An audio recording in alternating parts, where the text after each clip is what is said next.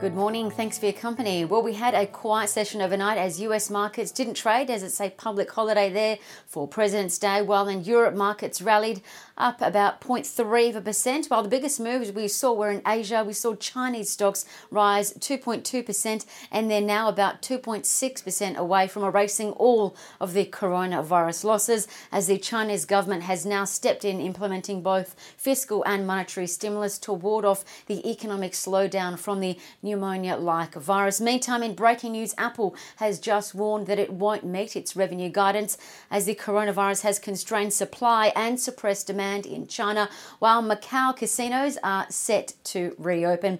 As for us today, Aussie traders are on for a busy day of absorbing plenty of news, which we'll touch on in just a sec. The Aussie share market futures at 8:11 a.m. were suggesting a flat start, meaning the market will search for direction at the open. And remembering yesterday, the ASX 200 closed at its third highest level, 7,125 points, despite losing 0.1% or 5 points. Today, all eyes are on Abacus Property Group, Ansell, which has just reported results, net profit after tax coming in above Bell Potter's estimates but below market expectations. APA is also out along with BHP after 8:30, and their Australian Eastern Standard Time teleconference kicks off at 9 a.m. Cochlear is also out along with Emeco, IOOF, Monadelphous, as well as Netwealth, the fund manager, Oz Minerals, Centre and iSelect. Plenty to go through, and